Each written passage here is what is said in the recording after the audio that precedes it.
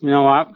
That's easy because I had about 8 of those in the end of September, which isn't that long ago from the date today that we're speaking. And that is waking up with a percolating pot of coffee on, camping, of course. Crows are woken up by crows, heading out on a steamy lake because it's cold, and finding a patch of bugs peeling off as the sun's starting to heat up the lake at about 10ish. And you just know the fish are going to come in and feed. You're not marking any fish, but you know this place is this flat. This mud flat is going to light up within the hour. Throw an anchor down there and just whale on fish for 4 or 5 hours. Head back, cook a steak, play some music, dance around a fire, go to bed. There's my day. I love that. Welcome to the Fly Fishing 97 podcast, featuring interviews with passionate people within the fly fishing industry. The Fly Fishing 97 podcast is brought to you by the folks at the Fly Crate. Get double the flies when you join their monthly fly club for a fun way to learn fly fishing and discover new flies each month. Just use the code DOUBLETHEFLIES at checkout or stock up on flies for your next trip and get free shipping on all orders of $15 or more. Go to www.theflycrate.com to adventure by the fly. Welcome to this edition of the Fly Fishing 97 podcast. Today, really my pleasure to have on a good buddy and somebody I've been trying to get on the podcast for a long time. Colin Mottershead, a.k.a. Sheffy, out of Penticton, British Columbia, Canada. He's an avid stillwater fly fisher, fly tire, chef, and all-round crawny slayer. Colin, thanks for coming on. I appreciate it. Thanks, Mark. Yeah, it's taken some time to get me on your program, but happy to be here. I always like to start out the show with a little history about yourself. I mean, you and I have been friends a long time, but I gotta be honest, I don't know really how you even got started in fly fishing. How did it kind of work out for you, Cole? Well, you'd have to go back to a lake you're probably familiar with. Yellow Lake is some of my earliest memories with Dad. That was worm and bobber all the way for sure back in the early 70s. Yeah. And then my memories are trolling trolling Spratlys on Penobscot Lake with Dad and Grandpa, in the late 70s, early 80s. Right. Hey, do you know the name of my cat, by the way? No.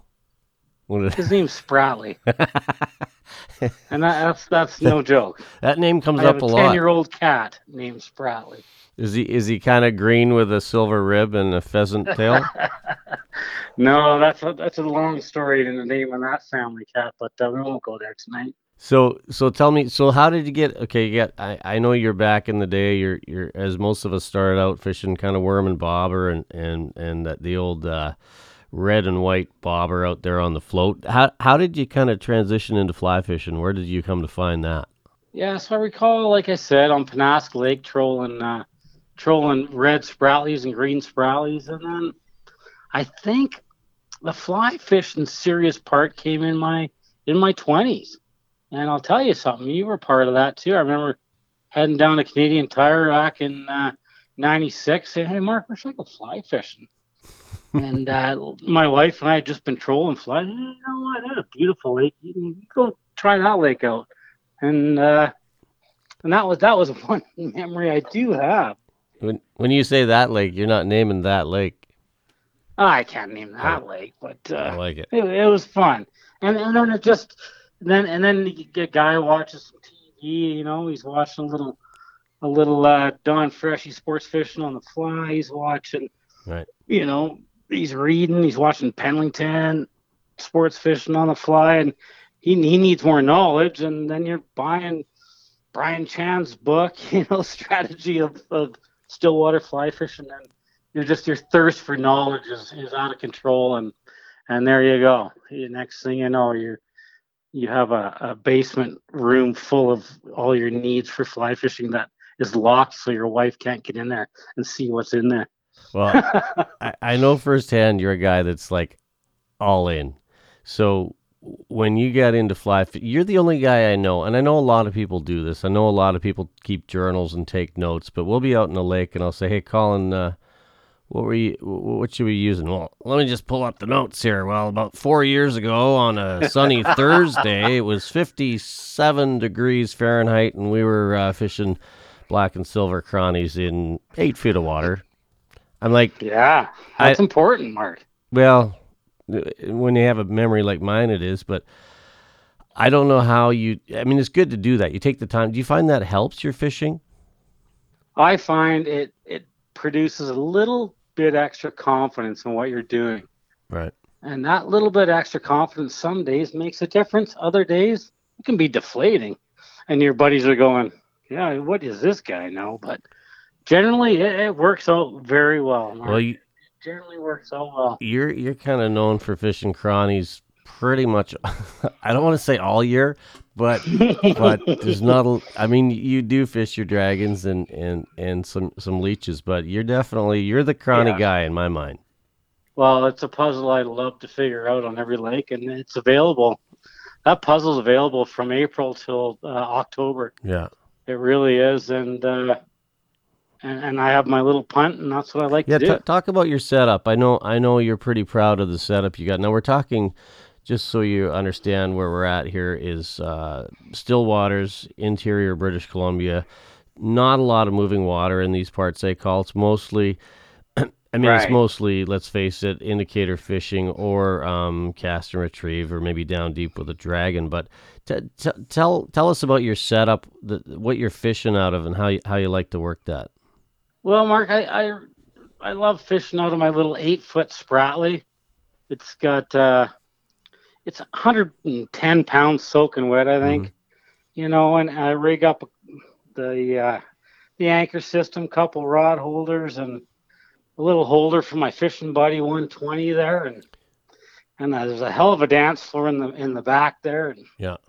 it's just perfect. It'll take no power at all to go anywhere on the lake, and she's solid in the wind and solid to net fish, and I love it. Love it. One thing I learned from you a lot fishing over the years is how important the throat sample is. Now, not of course you got to catch a fish to get a sample, so I don't get a lot of samples, but you Yeah, you take more throat samples of feeding fish than anybody I know. well, it depends on what's going on that day, Mark. I mean, you'll take intervals throughout the day if fishing's going well. If it's not going well, then you may take more than necessary because you probably know the end result anyways. There's daphne or really small shrimp in there, and Yeah. and you're pissed off regardless. But throw samples are important at the beginning of the day, in the middle of the day, and the end of the day if you're on there all day. Well, When you're fishing chronomets, things change. they change, and specifically where in the water column they're taking those chironomids, because what you're seeing at the surface is often quite different than what's happening 10, 12 feet down below. Well, most certainly is, and quite often throw something a little smaller, a little different, maybe even bigger and different, Hmm. or skinnier or fatter. It can change things in the middle of a major hatch. It's funny. I've seen crazy things, for heaven's sakes. Throw down chronomids that one you tied and went, that'll never work, and so you only tied one, and then you're in the middle of a hatch and you're like, I'm not pounding them. Why not throw something different just for fun? And then it lasts 8 seconds in the water and it rips 3 fish out in 15 minutes. Like, oh, that was fun. Well, you're talking about the size of those chironomid patterns, and Yeah. a good buddy of mine I know quite well says thin to win. I mean, talk about that, 'cause you are always saying that, thin to win. And when I started tying chironomids, they were too big and they were too fat. But maybe speak to that a little bit. I know you kind of feel strongly about this. I've always preached that to you. Obviously, I think you might have referenced me perhaps a couple of times on your show, but Probably. like just on like a little, like on a little small 18 size, let's say like a Mustad C49S. That is a really thin hook, and sometimes I'll just want to have literally one wrap of a gray thread, on the butt of that, Hmm. and then and put 9 wraps. And before I even double that up when I come back down, we're talking that thin. And even this year, I was fishing with a good buddy of mine out of Kelowna, and I thought I was spinning to win, and he was just nailing them on this lake, about 2 to 1. To me, I couldn't. I was like, "What the heck is going on here?" Mm-hmm. The end of the day, we actually wasn't even the end of the day. I think it was about 3 weeks later on Kid Lake, and I had an impressive day out there on him and outfished him much more significantly than he did to me 3 weeks prior. Right. So I said, should we compare boxes? And the fly I was referring to 3 weeks earlier, probably the thinnest, skinniest fly, chironomid size 16 I've ever seen. And I mean, I needed a magnifying glass to see the colors of ribs he's putting on there, but Right. he absolutely slayed it on it. Good stuff. Hey, I'm gonna fire some fast questions at you because I got a little inside knowledge here, and these are just Oh boy, straight ahead. oh no, no prep. You're in for it now. Off the cuff. I don't believe in prep. Dry fly or wet fly? Wet fly. Favorite boat right now? Spratly. Favorite tunes to listen to on the way to the water? Ooh, that's tough. Well, it's usually. Ooh, you got me there. Next. Come on, you got more than that. I know. I'm like Family Feud. Come back to it. Shannon Sharp or Terrell Davis? Terrell Davis. Favorite crawny pattern? Timeout. I'm actually wearing a Broncos jersey right now. FYI. And it's my number 7, and you know it well. But I'm wearing it right now because it happened to be up at the cabin here. And I'm like, I haven't worn that for. Carry on. Sounds like fly tying gear. Sounds like beer drinking. Favorite go-to fly fishing meal? Is that camping or prior? You're camping. You got your tent trailer and there's no pavement for miles. A bolognese, spaghetti bolognese. Giddy up. With garlic. And what's the beverage? Budweiser. just checking. All right. Love it. Hey, so we talked a little bit about how you got into fly fishing. One thing I want to ask you is who have you been influenced by? You did mention maybe watching a little sport fishing on the fly, programs like that growing up. Oh, definitely. Yeah. It was. It certainly wasn't the Eastern shows catching bass. Mm-hmm. It wasn't the boys back there. It was definitely like sports fishing on the fly and Mark Pennington. What was his program there? Sport fishing. He's a local boy. Sports fishing BC, I think. Yeah, sports fishing BC. I mean, remember that episode when he was on one of our local waters there, Pay Lake down south, and he had that episode mayfly hatch, and he was literally covered in them. Did you ever see that one, Mark? I did. It was ridiculous. Yeah. The fish were slurping those things up like crazy. I mean, he couldn't have picked a better day for the show. He probably was one of the 5, I guess, but it was amazing. Yeah, no, I know exactly what you're talking about. It was a good show. Anybody else come to mind? Brian Chan was, and Phil Rowley had those programs on as well. Mm-hmm. They were like spots, I think, on some program. Yeah. So that's what it was. I mean, that's because, of course, that was before the internet was popular as it is now. Right. You couldn't research that stuff, or I didn't, anyways.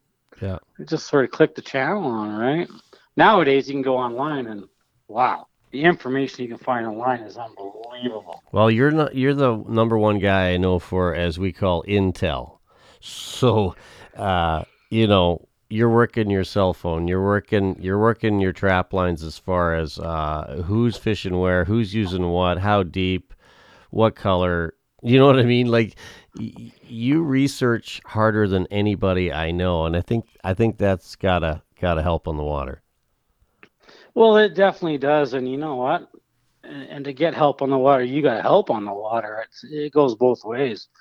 So you got your you got your trap line, you got your buddies in different cities, and everybody's traveling, fishing, as I do myself. Probably fish 50 days of summer, and I'm happy to to tell everybody what's happening.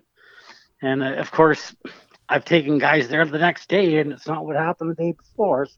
So it's not like you're giving away the world, because you never know in this game that we play. But Yeah.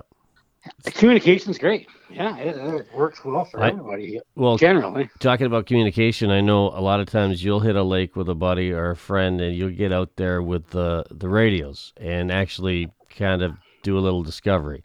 Yeah, that's the way to do it with your buddy or with a couple of buddies, because some of these lakes, they're big, and you got to explore. So I do like to carry radios, and I'll radio my buddy if I find a patch fish I can get working on, and vice versa. And sometimes that could be the only thing happening for 2 hours, and the other side of that, you work that, and then I can go adventure and search something somewhere else, and it's a good way to fish with your friend.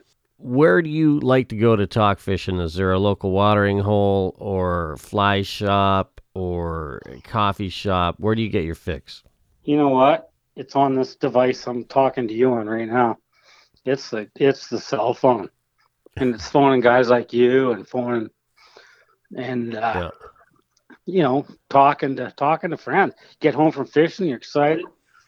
You talk, phone your buddies, and share that information. You know what? They get excited. Next thing you know, they're fishing 2 days later, 3 days later, and you're getting that call 4 days after that telling you what they had or didn't have. And that's where I like to talk. I like to just communicate. Mm-hmm. Yeah, absolutely. Hey, I'm going to ask you to kind of get a little artsy here. Paint a picture of your favorite day. If you could have any day your way on the water, what does that look like? When does it start in the morning? What are you targeting? Explain. Oh, man. You know what? That's easy, because I had about 8 of those in the end of September, which isn't that long ago from the date today that we're speaking. Right. And that is waking up with a percolating pot of coffee on, camping, of course. Crows are woken up by crows, heading out on a steamy lake because it's cold, and finding a patch of bugs peeling off as the sun's starting to heat up the lake at about 10ish. And you just know the fish are going to come in and feed. You're not marking any fish, but this place is this flat. This mud flat is going to light up within the hour. Throw an anchor down there and just wail on fish for 4 or 5 hours.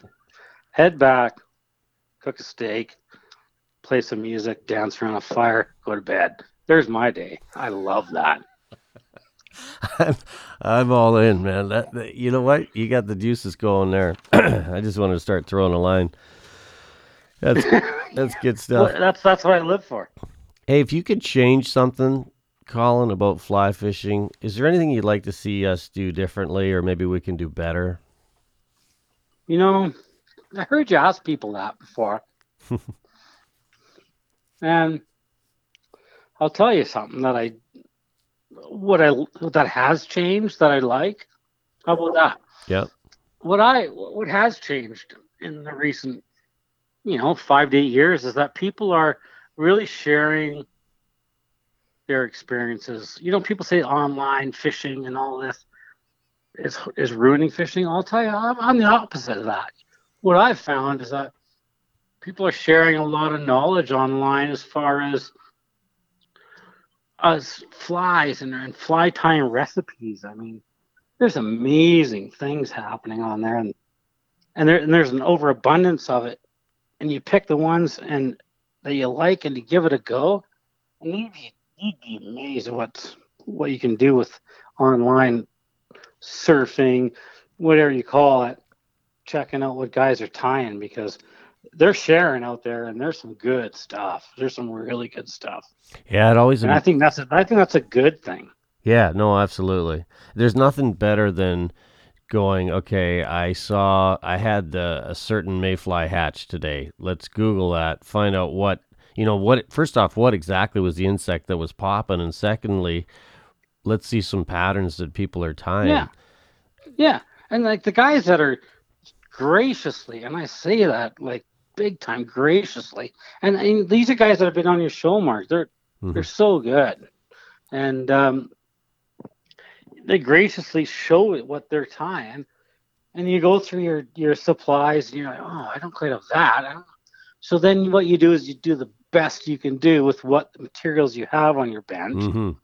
and then you take it out into the field, and you catch a fish or three or four or five on it, and then you give one to your buddy, and he catches two or three. It's like, oh man, that is fantastic, right? And Yeah. you're so happy, and you're so thankful that you got taught how to tie a new pattern, and then somehow, because you didn't have those exact materials, you made it your own, and now you're hired in a kite because this is my fly now.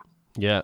No, I hear I you. mean, how awesome is that? Yeah. No, You couldn't when I started tying flies back in the early '90s. This wasn't available. yeah. That's something too. You know? How about the materials now that you have access to? I mean, it's Oh my God! it's kind of overwhelming when you get in. I know you frequent trout waters a lot, but I mean, just picture yourself staring at those walls. It's like, okay, I just came in for some chenille. I got about Oh, four racks Christ. to pull through. You don't. Oh, It's so. last spring, Mark, I was so out of control on the materials I was buying. If it's like Chinook Wind Outfitters. What? They have fly tying gear? I'd never heard of them. Holy, Yeah. okay, well, I just spent $4 million at Togans. Okay, well, I better see what they have. And then you're buying some crazy stuff. And then you're online looking at another pattern that the guy tied. He references one material, and you're like, Yeah. wait a minute, where do you get that? You go I down. gotta have that. You go down a rabbit hole, right? Oh, God. Yeah. Holy moly, I was out of control. I have to admit, lost control of my purchases online. It's like tying materials last spring. Yeah. Well, that's why you're catching all those fish in the open water season. Yeah, you know what? You always end up fishing with the silly frickin' size 16 anti-static bag, black rib, orange collar. Yeah. I think I've seen you do some damage with that. Holy moly, you always go back to the basics. So tell me a little bit about your tying habits. Speak to that as part of the full package when it comes to fly fishing, Colin. Like, what does tying bring to your life? Tying brings joy. That's as you may not all know, I work all winter pretty much every day. I have a restaurant at a ski hill, so when I get off the rock, as I say in April, it's fishing time, and nothing brings me more delight than saying hi to my family. I come home and start tying flies. Yeah. And I have a bench overloaded with copious amounts of flies, Yeah. kind of material. So And I start building boxes. I always buy 2 fly boxes a year, brand new ones, just because I want to tie into new boxes. yeah. I don't know why I do that, but I do it. No, I get that. There's something about when you spend all winter tying, you get this kind of arsenal of patterns you're looking forward to putting somewhere, and then it's like an old used fly box that, do you know what I mean? Doesn't cut it. It's a fresh, clean slate. I got to do clean slate. Yeah. And then when all the buddies want flies, I give them off the year 2 or 3 box. Oh, you want? Oh, yeah, I got some Broncos. Here we go, and I'll pull them out of the basement. Here you go. Have those ones. But I love it, Mark. You've got all these nicknames for all these. I'll Yeah. never forget the nicknames you have for flies because you'll just yell over using a Bronco. Nobody else knows what the heck you're talking about, but No, you're right. And it's what is that? It's like an iridescent kind of orange body chironomid with the blue. Is it orange and blue? So what it is, it's the rusty brown UTC 70 thread Right. tied on. It's your base thread, and then you tie your tapered body with that, and then you throw a little anti-static over top of that, and use your Rusty for a collar, and of course your uni-thread gill and tungsten black bead, and that's the Bronco, orange and blue. Yeah. I used to. Oh, pardon me, I missed out. You rivet with a blue wire, small blue wire. Right. That's a pretty effective pattern for you in the still waters in interior BC. Oh, it's ridiculous. Yeah, it's pretty silly. It's funny. I don't use it as much as my buddy still lives off of that one, but I've moved on and to some newer patterns. But that's a good staple. It's worked well with our waters that you know of course, in the South Okanagan. Do you find it funny though how you'll come up with a pattern that is so successful and you buy into it, and then you look back 5 years and you're probably not even fishing that pattern anymore. That is a classic Colin right there. Well, we all do it. And I get everybody all hyped up on it, and I fill everybody's boxes with it, and then I don't even know what it is. Well, that's like when I 3 remember years down the road, and I asked them, "What are you catching on?" Oh, we're catching it on the Billy Doodad. I'm like, well, what the hell's that? And then they'll show me the other day. I'm like, well, I tied that. Like, well, I know you did. It's the Billy Doodad. I'm like, oh, I don't remember that. Other than I know I tied that. I forgot. I don't even have one of those in my box. The old Billy Doodad. Okay. Yeah, the old tickler, right? Are you sure it wasn't a green Spratly? Yeah, well, those work pretty much everywhere, don't they? It's been a long time since I tried one, to be honest with you. But one of the biggest fish I ever caught was on a red Spratly. Well, I thought you tried one the other day when we were fishing down the road there. No. Easy now. Hey, do you know that I forgot to tell you this, my friend? Around the same time we were fishing that particular lake, the guys were actually nailing them long line in 30 feet. I'm not surprised because the only fish that I it was caught... about 3 days before we were there. Yeah. I had two buddies down there, and they were long line in 30 feet, and they couldn't keep them off. Well, it's funny you said that because makes sense. Well, I was catching them on a super fast sink line, fishing it vertically and just pulling it back really slowly. Sorry, and you were like right in that 23-foot water. Yeah. And we're just about 40 feet away from that. If we would have done that, you would have been non-stopping it. It's funny how you were that close to a ridiculous day, and then we all would have got on it. Yeah, well, I had no idea. That's the beautiful thing about having a few friends around you on the water. If something's not working, you kind of get to experiment, see what other people are doing. Because when you're trying to figure out the puzzle on your own, sometimes it's kind of overwhelming. Oh, it's hard. Yeah, it's hard if you don't get it right away. When I say right away, I mean within 2 hours. After a couple hours, and you don't get the puzzle, it's like, yeah. Ooh, I wish I had a radio and a friend working the other side or whatever. But do you remember the first time you effectively fished chironomid patterns? Like really, like yeah. Do you? Mm-hmm. Was it red and black? I do remember. No, it was. It's a good story. I was headed to Sawmill Lake, Brunel. Mm-hmm. My wife was about 9.5 months pregnant, right? And I'd not fished much. And I said, well, I'm going to buzz down Sawmill and go fish for a couple hours. And this is back when you used to take me there fishing shrimp. Mm-hmm. Good God, that was disastrous. But anyways, I had a really thick size 14 black thread, silver rib, white head, knot with a big tag about 4 feet long hanging off it, I'm sure.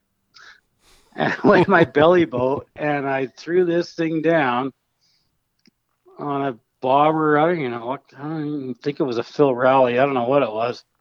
And holy moly, I was just nailing fish.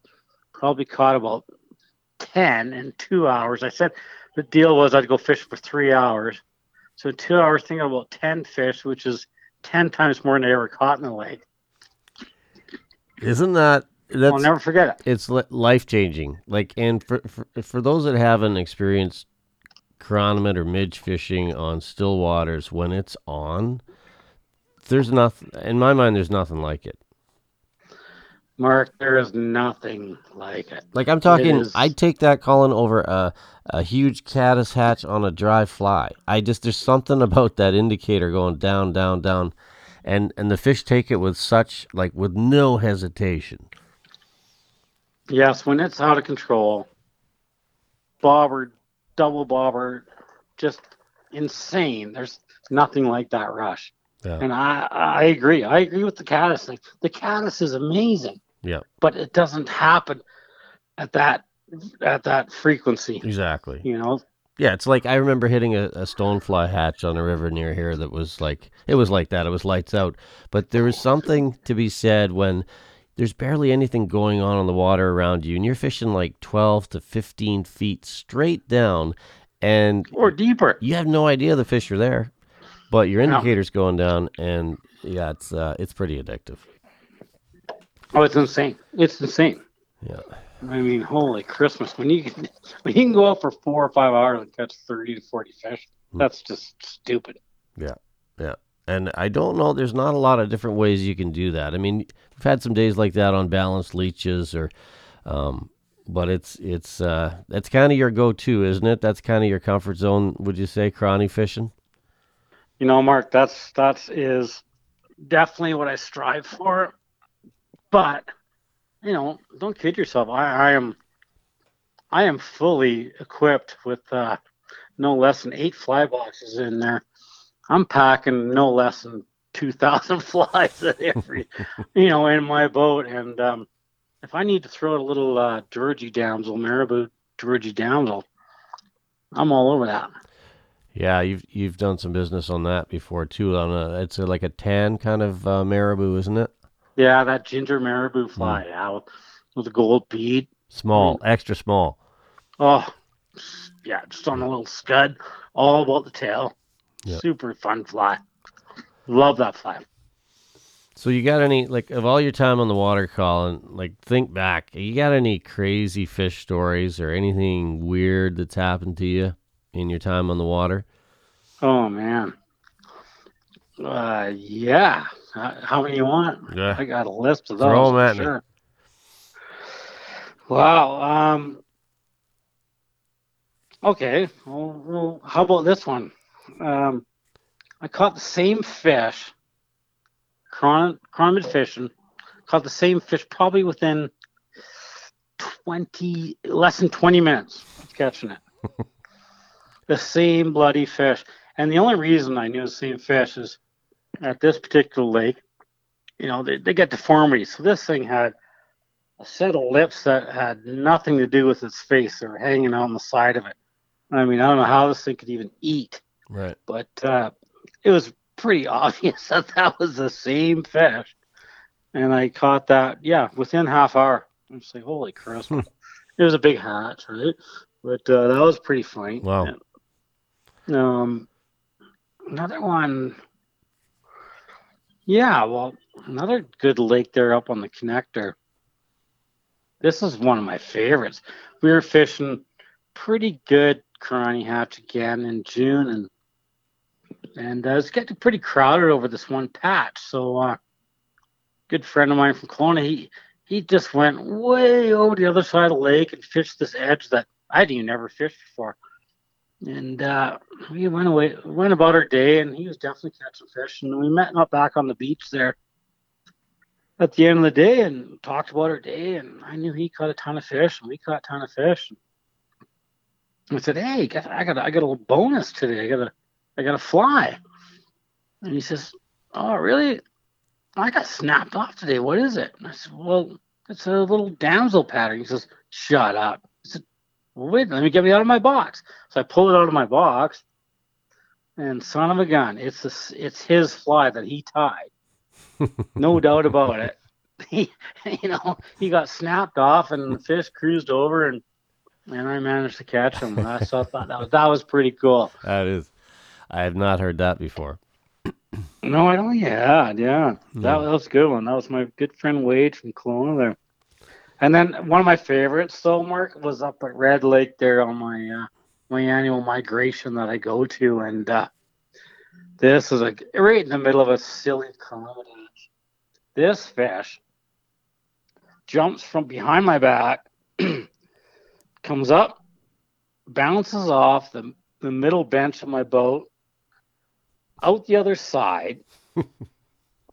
Now I just caught him coming out the other side because I didn't see him coming up, and I heard the sound. Looked over the right shoulder. Fortunately, down he goes. Holy crow! That's my line. Grab it. He goes around the anchor, and now I'm like, oh, here, okay, all right. So I do a Brian Champ, put the rod on the anchor, bring him up, land him, net him. Nice little 5-pound rainbow. I call it the bench bounce Brian Chan. And did I mention there's about 8 boats around watching the whole thing? That's good stuff. It was wonderful. You can't. Some of that stuff you just can't make it up. You could try. Yeah, I know. I mean, I've had multiple fish jump in the boat. My son's had it land in his lap. I had one hit my motor just about 6 weeks ago. Come up and flopped off the back of the motor of the boat and fell in the water. I wasn't even looking. I was setting up fly line number 2. All of a sudden it came out, bounced off the motor. What was that? Well, I guess I had a fish. Back to tying on Cronenbid number 2 rod. Yeah, it's crazy, isn't it, Mark? Let's talk bucket list. I want to know your bucket list. So have you got like 2, 3, 4, 5 places you really want to go? Yeah, of course. Where, of course. I got a feeling I know a couple, but yeah. Where are you thinking? Yeah. Well, obviously I want to get down to Strobel. That's going to happen one day. Mm-hmm. Got to get down there. And I have relatives close to Pyramid too. I wouldn't mind doing that. I think you and I should do that one day. Yeah. It's not that hard to do. We should throw a football game in there and we'd be good to go, right? You bring the ladder. Yeah. No. I know that you know a guy that'll get us a ladder. Yeah, but that's definitely that's a good one. What else? Yeah, I'd like to. Well, Fortress was always on my bucket list when I was just sort of getting serious into the gig here. I think that would be fun. Mm-hmm. I'm not sure if I'd be, although after, I'm not sure about that anymore. You're talking about those brookies large... are brookies, right? Yeah, but you know what? Those brookies. They're a pretty fish. What? They are a pretty fish. And, a New Zealand, going to New Zealand, which will happen in my life, for sure. I want to go fish mice on New Zealand rivers. What do you think? What do you think, Mark? Big browns right off the bank. Huge browns, stripping mice. Clear water. I mean, I've seen you strip mice in rivers and in BC, for Christ's sake. I mean, once in a while, we had to go to New Zealand. Right? I got this one mouse pattern in my fly box that when I'm really desperate and there's big fish around, it's coming out. It looks more like a giant beaver or, a large muskrat. But honestly, I thought you were trying to sink my pontoon boat that day. Okay. Enough of that. Throwing that at me. So, you know what, Carl? I want to thank you so much for coming on, man. I really, we've been working on this for a while, and I'm going to have you back on because I want to talk tying flies more with you, and I also want to talk about kind of the season. Just before I let you go, what was your takeaway this season? Was it a decent fly fishing season for you? Yeah, Mark, it was a good spring. It really was. Yeah. Yeah. The water levels in our southern BC, they weren't crazy. They were sort of almost back to normal as far as the aquifers and spring runoff and all that. Mm-hmm. So yeah, it was pretty good. I found that again going back to that journal that things happen a little bit earlier than the last 2 prior flood years, which caught me off guard in a good way in a couple of lakes, actually. So You never know. You got how you know what's going on a lake, Mark. You just got to get out there, right? That's right. You just got to get out there. Yeah, and then secondhand reports that are 2 weeks late, things change You know, quickly. you know what those are good for? They're good for a beer over the phone chat. That's about it. You just got to get out there. I love it. Thanks again, Colin. Thanks for coming on. Yeah, you're welcome, Mark. You've been listening to a chat with Colin Mottershead, a.k.a. Sheffy, out of Penticton, British Columbia, Canada. The Fly Fishing 97 podcast is brought to you by theflycrate.com. Thank you for listening to the Fly Fishing 97 podcast. Your feedback matters. Let us know if there's a person or topic you'd like discussed. Email us at mark@flyfishing97.com. Until next time, tight lines, and we'll see you on the water.